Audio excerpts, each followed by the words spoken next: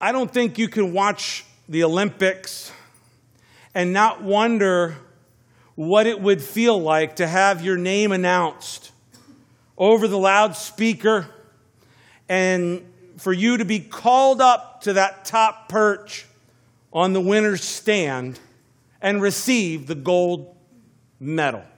If you've watched the Olympics at all in your life, I pretty much, I think it's safe to say, we've imagined what that would be like. Now, I have not been able to catch a lot of the Olympics, the 2016 Rio Games so far, but I've caught a little bit of them. And we've seen some excellent gold medal winners for the USA. Amen? Yep.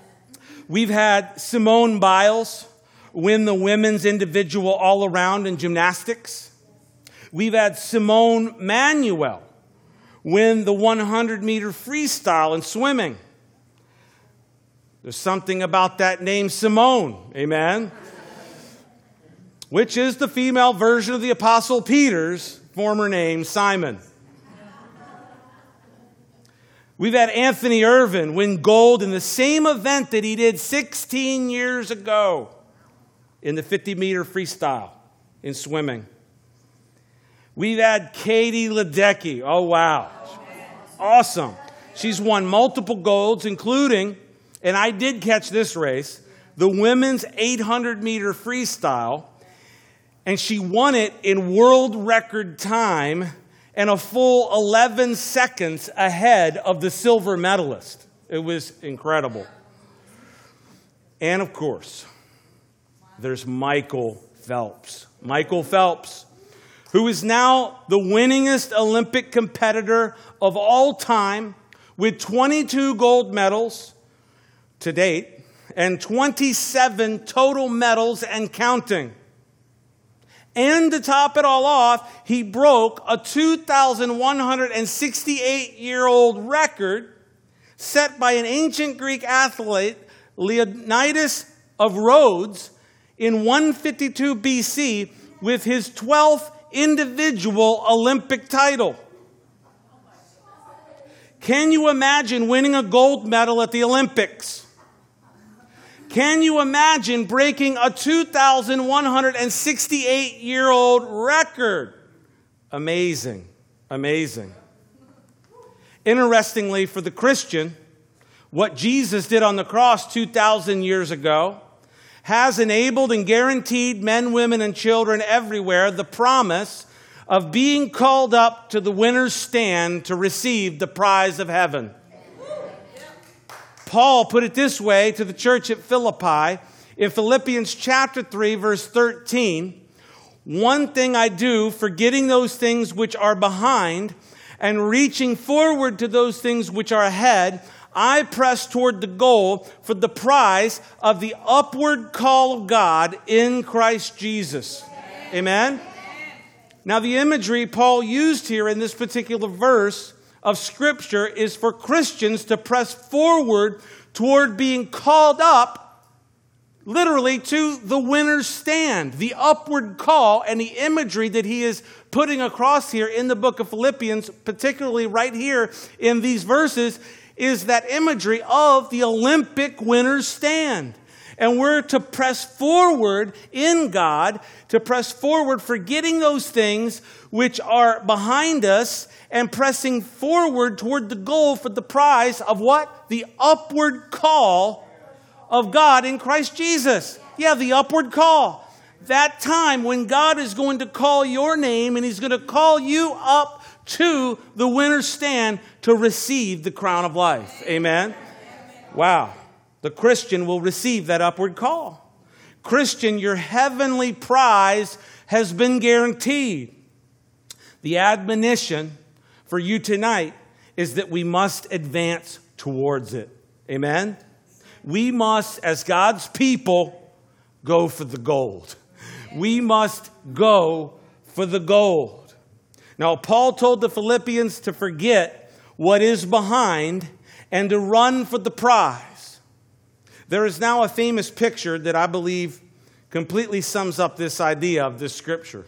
Forgetting those things that are behind and going for the prize. It's a picture from earlier this week at the Olympics, and it's a picture of Michael Phelps going for the gold and just forgetting those things which were behind him and pressing on towards the goal, towards the prize of the upward call of God in Christ Jesus. And this is basically what the Apostle Peter tells us as he continues in his second epistle, in this second epistle of Peter. We've got to keep moving forward, number one. If we do, we'll experience fruitfulness. And number three, and yes, there is a prize. There is a prize. Amen? So let's look at this tonight. Keep moving forward as we go for the goal. Let's pick it up. 1 Peter chapter 1, verse 5. It says this, "But also for this very reason, giving all diligence, add to your faith virtue, to virtue knowledge, to knowledge self-control, to self-control perseverance, to perseverance godliness, to godliness brotherly kindness, and to brotherly kindness love." Peter says here, but also for this very reason. But also for this very reason. It could say, in light of this. Or therefore, in light of all this. For what reason and in light of what? And what should we do? In light of the fact that we have, as he's already stated, we have been given a like precious faith. This is who he addressed the letter to all those of like precious faith. And also, we've been given everything that we need for life and godliness. So we have a like precious faith. We've been given everything we need for life and godliness. And then Peter tells us what we need to do. So Christian, because you've been given a like precious faith and everything you need for life and godliness, you need to keep moving forward. You need to keep moving forward. And Peter tells us what moving forward as a Christian looks like. This is what we're going to take a look at tonight. This is what it looks like for the Christian to continue to move forward towards the prize, towards that upward call of God in Christ Jesus. Peter tells us that we need to move forward and we need to be diligent about it. Most things don't get done unless we're diligent about it. Let me repeat that. Most things don't get done unless we're diligent about them. Amen? And so we need to be diligent. And if the Christian life is worthy of our lives to live for God, then we need to be diligent about it.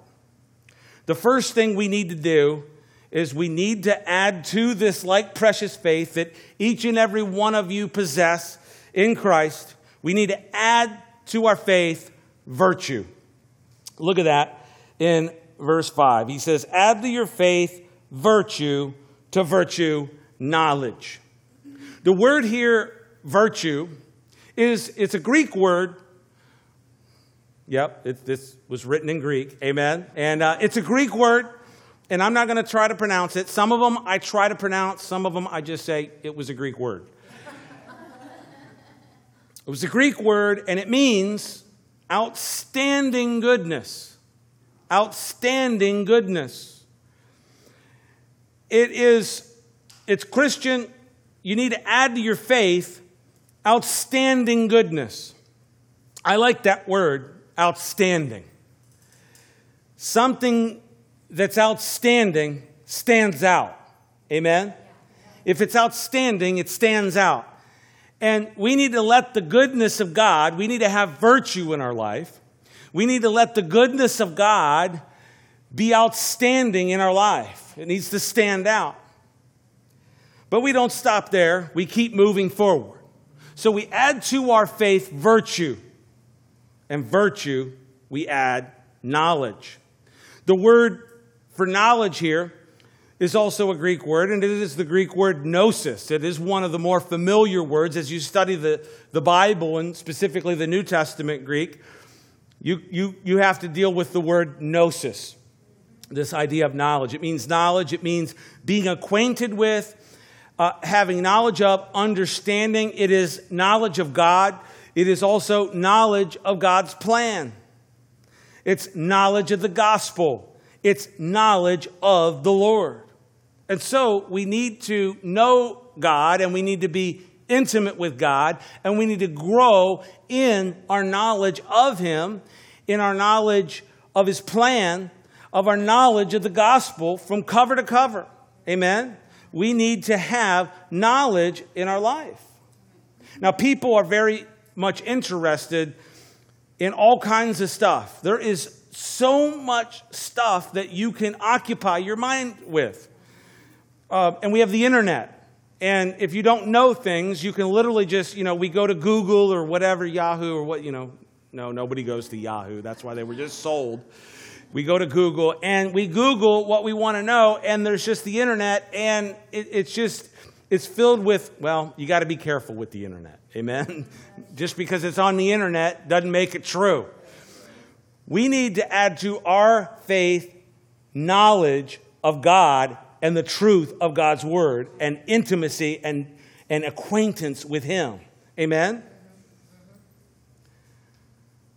I'm not putting down any other type of knowledge. There's a lot of great knowledge that comes in handy. Comes in handy to know how to, do some electrical work. Comes in, I don't have any idea about that. And, you open it up, it's just a bunch of wires that fall out. I don't know anything about that. My little sister can actually install a ceiling fan, and I can't do it. So it's incredible. It's incredible. But there's fulfillment in growing in the knowledge of God. A lot of this other stuff, this quest for knowledge, it might be entertaining for a little while and whatever, but the knowledge of God, knowing God, being acquainted with God, being familiar with His word, having knowledge of His plan, of the gospel, well, there's something that's fulfilling about that. There's a satisfaction, there's an edification in our lives in the knowledge of God. And so we've got to add to our faith virtue, and add to virtue knowledge, and then we've got to add to knowledge, we've got to add self-control. Self-control. And this word in the Greek, it means to have dominion over the self or something. Literally, to have dominion over self. It's an important term. It was an important term amongst the Greek philosophers in philosophical ethics. Socrates regarded it as a cardinal virtue. Aristotle and the Stoics discuss it fully, and though subordinated to other things. But the idea is that of people who freely control all things, maintaining freedom in self-restraint. And so it says having dominion over yourself.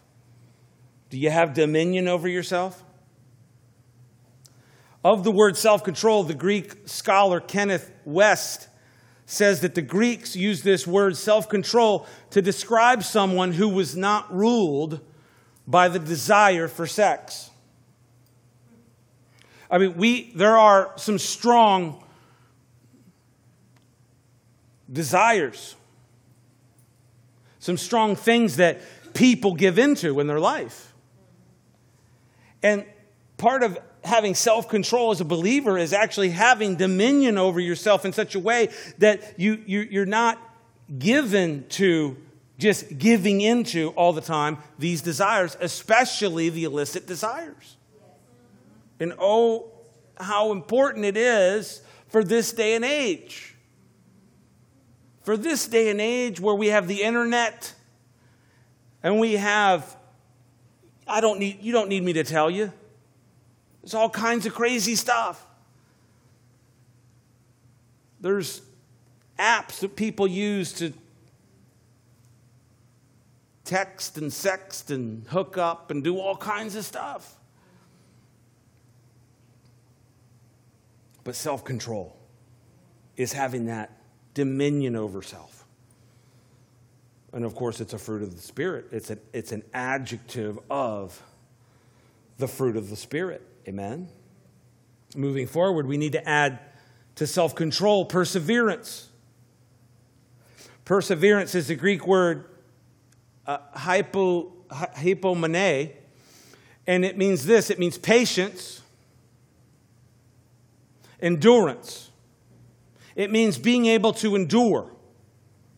The root of the word hypomene, mene, it actually means to stay. It literally means to be able to remain, to endure, or to stay. Patience, perseverance. Do you have that ability to stay? Do you have that to stay where? To stay in the race. Amen. To stay in the race, going for the goal. Not giving up.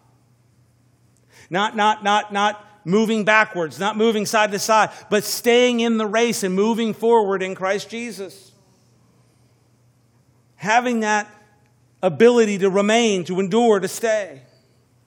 Now, in running, runners talk about, and I'm talking about long distance running, they talk about this thing called the wall. You familiar with this? In long distance running, they talk about this wall. And when you get into this long distance running, you get to this wall. And what this wall is it's mental and physiological. And because you hit this wall and everything within you wants to quit. You want to quit. You hit this wall and you want to, look, I just want to go lay down in the grass over here. I'm done. But runners also talk about continuing to run through that wall. To run through that wall, and when they run through the wall and they get out on the other side, they get this second wind. This second wind. This renewed strength. And then, boom, they're going and going and going. And it's an incredible thing. And so, really, it's this sense of renewed strength. Now, the psalmist tells us in Psalm 84 that the true worshiper of God, the one who's marching forward to worship the Lord, that we go from strength to strength. Amen? We go from strength to strength. And so, yeah, it's not saying that there might not be those times of tremendous resistance. There will be those times of adversaries coming against us. There will be those times of resistance, but for the true worshiper of God, the person who's committed to the long haul, there is this going from strength to strength, and there's keeping going and getting that second wind. Amen? That second wind.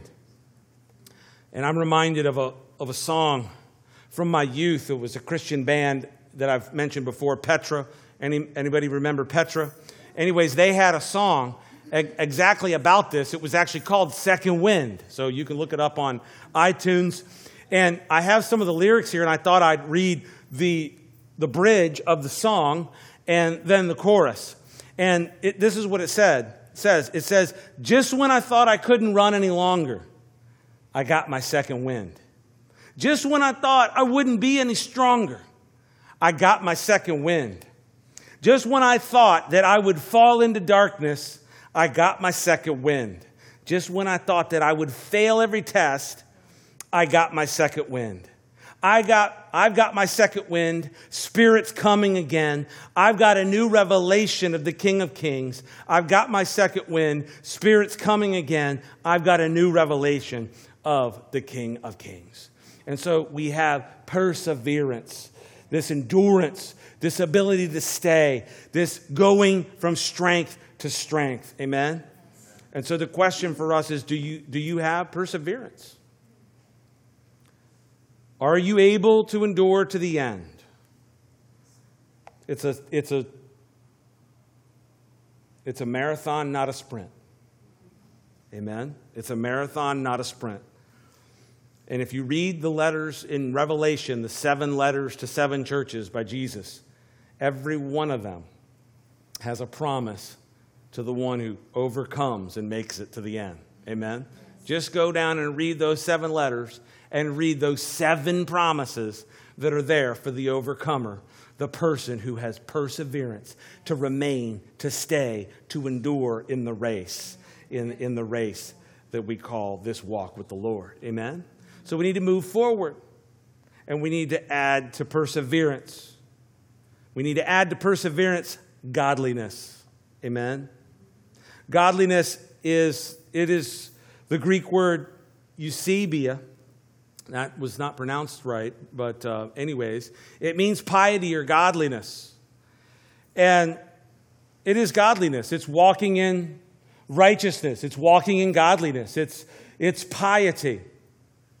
There was a pastor in the 3rd century AD named Eusebius, and he was the bishop of Caesarea, and he was one of the earliest textual critics of the New Testament. And so I guess his name was of this root word, piety or godliness. And it's learning to live righteously. We've talked about this a little bit in this first chapter, that we're moving on, we're moving forward in godliness. That we come into life in Christ and that we continue on this path living for God, living and learning to live righteously and godly. Now, there's an issue that I see with Christians. You see, there's some Christians that you look and, you're not trying to judge or anything, but you just don't see where's the evidence of them wanting to really do right and love the Lord and be a part of the fellowship and continue on and doing right. And you look and say, what's going on? And let me just throw this out there. This is just an idea, okay? But a reason that many people don't learn to live righteously and learn to walk in godliness is that they have a fear of punishment and not a fear of the Lord. And there's a difference. There's a fear of punishment. There's a fear of, hey, I heard there's a place called hell and I don't want to go there. I mean, I'm in Florida and it's already hot. And I don't want to go there. I saw this cartoon this week. And it's a funny sense of humor type of. Anyways, I was a fan of The Far Side, Gary Larson. Anyways, that type of humor. This wasn't a Far Side, but it was in that vein. And it was God up in heaven's kitchen. Heaven has a kitchen. And remember, we talked about that a few weeks ago, and there's a really nice island, and it's got really nice backsplash and everything. And remember we talked about that? And so anyways, God's up in his kitchen, and there's something in the oven, and somebody walks into the kitchen and asks God, well, what are you cooking, God? He says, Texas.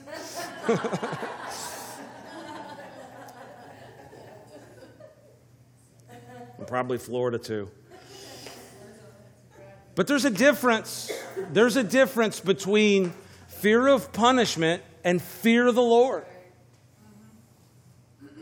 And we're really not called to have a fear of punishment. What we're called to is to have a fear of the Lord. That we have a God in our life, and he's our heavenly Father. And yes, he loves us, and yes, he's good to us, and all of those wonderful things. He pours mercy and grace, and he's faithful to 1,000 generations. But he's a holy God, and he's a righteous God, and he's a just God. And he's a God that we need to have this awe and reverence and fear of. Because when we have a fear of the Lord, it's, hey, you know what? I don't want to disappoint the Lord. I love the Lord. I don't want to disappoint my Heavenly Father. A fear of the Lord, we're told in Scripture, is the beginning of wisdom, right? It's the beginning of wisdom. And you need to fear the Lord to walk the path of godliness in your life. And you know what? It's a great thing. You start learning about the fear of the Lord and you say, well, fear of the Lord? Maybe you're a new Christian. Maybe you come around the thing and you go, fear of the Lord?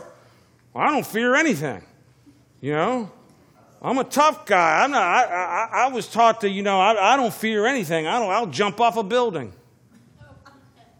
You see these guys jumping out of airplanes with no parachutes and stuff? Do you see this guy? Yeah. Jumping off of mountains and stuff with just these outfits and stuff. I don't know what they're doing. But no, we don't fear anything. It's not like that. It's having an awe and a reverence and a love for the Lord. And having that respect and fear for our good Father that we want to honor him. That we don't want to wrong him, that we don't want to hurt him, that we don't want to disappoint our Heavenly Father. And we learn to walk in godliness. Amen? And we walk in godliness. And God is working on us. Amen? He's setting us apart. He's sanctifying us. He's teaching us day by day how to live for him and to obey him. Next, we need to add to godliness brotherly kindness. Brotherly kindness. The word for brotherly kindness, it is the word Philadelphia. Philadelphia is really comes from two root words. Phile, which was a form of love. The Greeks had 4 words for love. Phile being one of them. Delphus actually being the womb. And so Philadelphia is actually love for those from the same womb. And so this is where we get this idea of brotherly love. And it's this kindness. It's kindness one to another. We're growing in kindness. We need to be growing in kindness. We need to do kind things. We need to be kind people. When you look at kindness, kindness is like love in action. Years ago, DC Talk wrote this song, Love is a Verb. Amen? It's not just this thing. I love you, I just feel like I love you. Love is a verb.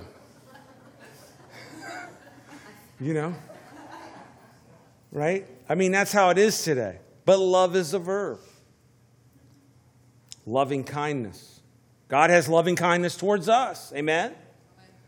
We sing it in the songs and the Psalms. His loving kindness, the psalmist says, is better than life. His loving kindness is better than life. And so we should have loving kindness ourselves. Amen?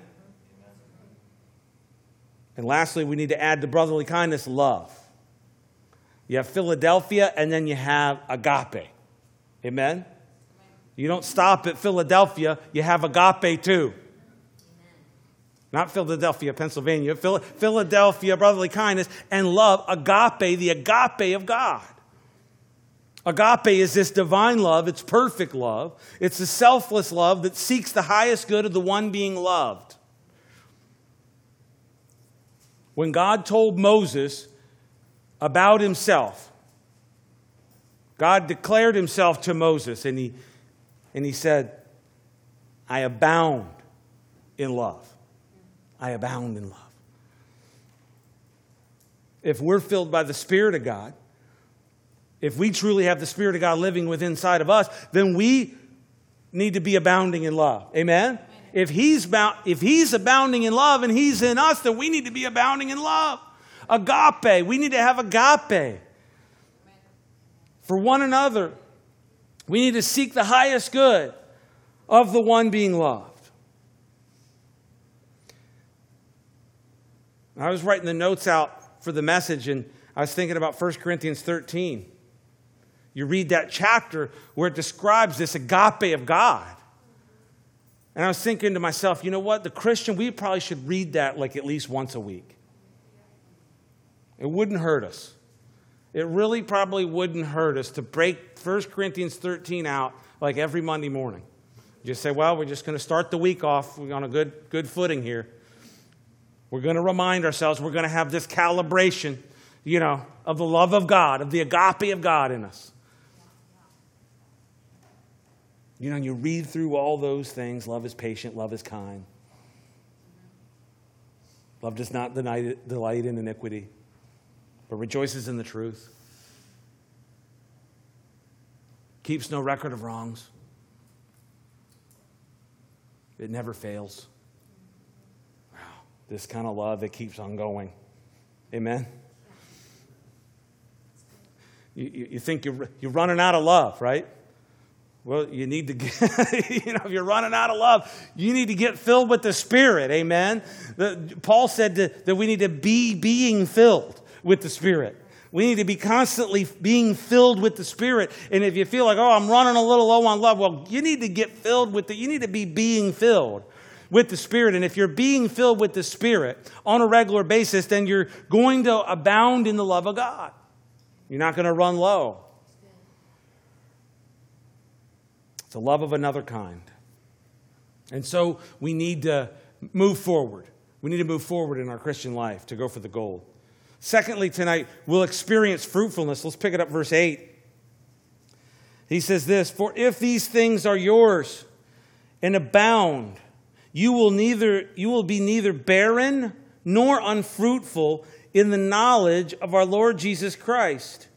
For he who lacks these things is short-sighted, even to blindness, and has forgotten that he was cleansed from his old sins." Secondly, we'll experience fruitfulness. If you're moving forward in the Lord, if you're going for the goal, if you're adding to your faith all these things and working on this in your life, amen, with the Lord, then you're going to experience fruitfulness in your life. You're going to be a fruitful Christian. Amen? Peter says this. He says, "For if these things are yours and abound, then you will neither be barren nor unfruitful in the knowledge of our Lord Jesus Christ." If you have like precious faith, and you've added to it all these things, you've added to it virtue, knowledge, self-control, perseverance, godliness, brotherly kindness, and love, you're going to be fruitful in your life. Amen? Going to be fruitful in our Christian lives. This spiritual life that we have is going to be fruitful. It's going to be productive. I mean, what a misery to live the Christian life unfruitful and unproductive. What a miserable thing to do, to go through. He says you're not going to be barren or unfruitful. The words barren and unfruitful characterize the lives of many Christians who lack these qualities because they lack in their knowledge of God, in knowing Him relationally and increasing fuller and deeper in their knowledge of God, continuing to move forward in the Lord. They just find that place of stagnation. They find that place where they lack the endurance to keep moving forward. If you feel barren or unfruitful spiritually, nobody raising any hands, but if you feel barren or unfruitful spiritually, if you're going through a dry season in your walk, the Holy Spirit inspired Peter to tell you to start working on these things in your life. What do you mean? Well, start having outstanding goodness in your life. Start having virtue. Start exercising faith. Start adding patience in your life, endurance. Go for godliness in your life. Work on that. To the degree to which you add these qualities to your life will be to the degree to which you will be fruitful and productive in your knowledge of the Lord. Because we're continuing to go for the Lord. We're continuing to press on towards the Lord in our relationship with Him. Staying connected with Him. Amen. This is what Jesus told the disciples in John 15, verse 4. He says, "Abide in me and I in you, as the branch cannot bear fruit of itself unless it abides in the vine. Neither can you unless you abide in me." And so if you want to be fruitful and not barren in your spiritual life, you need to abide in the Lord. You need to abide in Him. You need to walk with Him every day.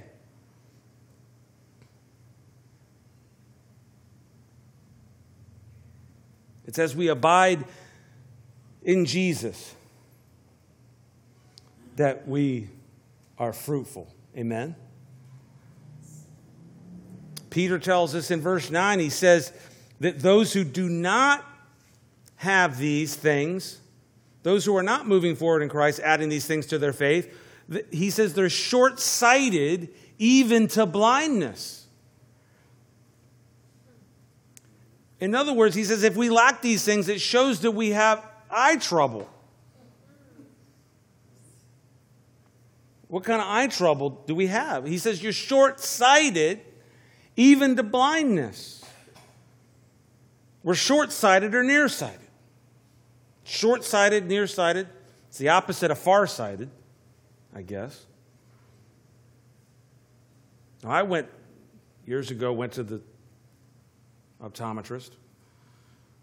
Found out I had a nearsighted astigmatism. I was short-sighted, nearsighted. I could see up here fine, but I can't read that sign. Can't see the signs on the road. Can't see what street it's coming up, so got to put these on so I can see. Amen? Because I'm short-sighted. And then, just recently when you go into, I don't know when it is for different people, but somewhere in your 40s, your whole vision thing just goes wacko, And then, you need bifocals, and the doctor tried to talk me into getting bifocals. I said, no, I'm not getting bifocals. Cooler than that. And every night I get in bed to read, and I'm trying to figure out how to read. And I guess they have these things that trifocals, progressives, where it's Brian Regan. He says, "What is it? It's a bird. It's a plane. It's Alpha Centauri."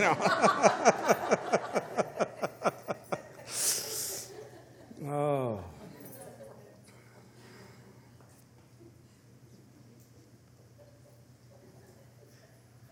And so we don't want to be short-sighted. Don't want to be nearsighted.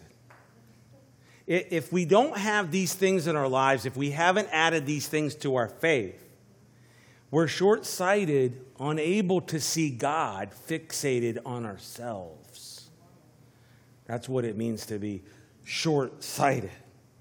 I just can see right here, but I can't see out here to learn how to keep moving forward with the Lord. He says you're short-sighted even to blindness. This makes us virtually blind, showing that we have forgotten that we were cleansed from our sins. Amen? One commentator said this about verse 9. Such a man sees the things of time and fails to discern those of eternity. He sees himself and his fellow man, but not God. This nearsightedness is destructive of a truer Christian experience and therefore makes advance impossible.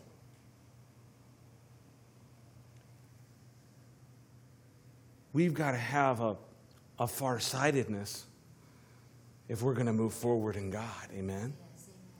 Because, like Paul says, we're forgetting those things that are behind. And we're pressing on toward the prize, toward the goal, toward the upward call in Christ Jesus. Amen? And thirdly tonight, yes, there is a prize. Yes, there is a prize. Verse 10, he says this, "Therefore, brothers, be even more diligent to make your call and election sure. For if you do these things, you will never stumble. For so an entrance will be supplied to you abundantly into the everlasting kingdom of our Lord and Savior, Jesus Christ." Lastly tonight, we need to be reminded that there is a prize. Amen? Peter exhorts Christians to make their calling and election sure. To make your calling and election sure. How can we be sure that God called us and that we are His chosen people and we are elect and we are saved? By doing these things that Peter's talking about here. By possessing the light, precious faith that He's given us. By adding to it virtue and perseverance and godliness and brotherly kindness and love and all these things. By working on this, making our calling and election sure. We've been saved. You've been saved through faith. And it's not of ourselves, lest any man should boast. Amen? God did it. But we move forward in Him towards that prize. We're running for the prize. We're running the race that He's set before us. We're walking this path with God because He's conforming us into the image of His Son, Christ Jesus. We're being conformed into the image of Christ. Amen?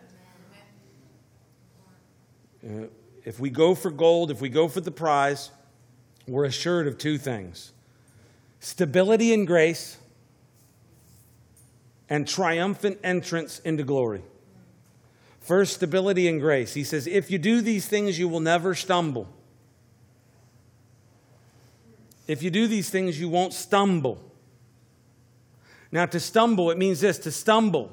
To stumble against, to collide with, or in the more usual, to stumble, to fall, to suffer a reverse. In that sense. And that's probably the idea here, that you won't suffer a reverse. If you're moving forward, you won't suffer a reverse. Amen? There's a saying that goes like this: if you aren't moving forward, then you're drifting backwards. If you're not moving forward, if you don't have a direction where you're moving forward, where you're pressing on towards God, where you're moving on in God, then you're drifting and you're drifting backwards. But if you're working, if you're looking at your life and you're making your calling and election sure, you're not saving yourself, you're working with God in that He has done in you, and you're adding to your faith all these things. And if you're doing this, you're not going to be drifting, you're going to be moving forward. You're not going to suffer a reversal. Amen? And we've got to keep moving forward. Keep going forward for the upward call, to the winner's stand. Amen? And that brings us to our very last little subpoint. Secondly, we'll have a triumphant entrance into glory. This is what Peter says. We'll be given an abundant entrance. Look at that. Verse 11. For so an entrance will be supplied to you abundantly into the everlasting kingdom of our Lord and Savior Jesus Christ. Peter has already talked about in his first epistle those that were scarcely saved. How can those be scarcely saved? Paul actually talks about those who are saved as though through the fire. 1 Corinthians chapter 3, verse 13, Paul said this: each one's work will become clear, for the day will declare it, because it will be revealed by fire, and the fire will test each one's work, of what sort it is.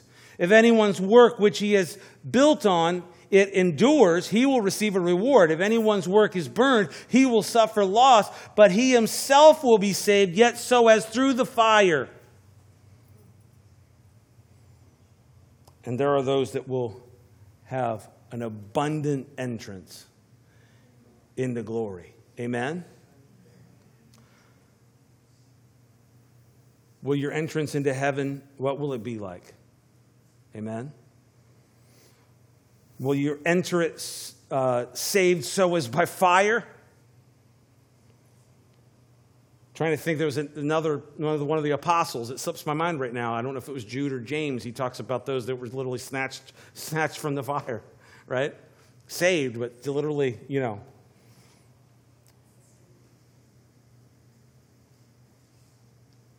Will you come unrecognized and unknown?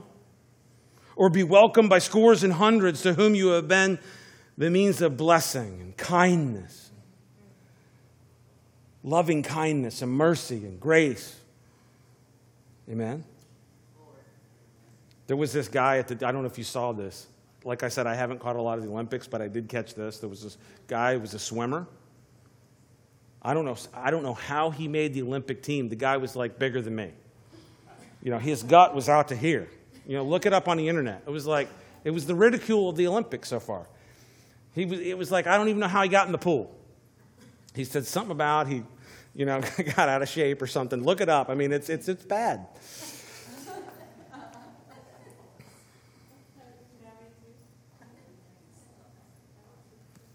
God wants to give us an abundant entrance. Amen. He wants to call us up to the winner's stand. Amen. So we got to go for the gold. We got to go for the gold. Let's bring it back to Philippians 3. Philippians 3:13.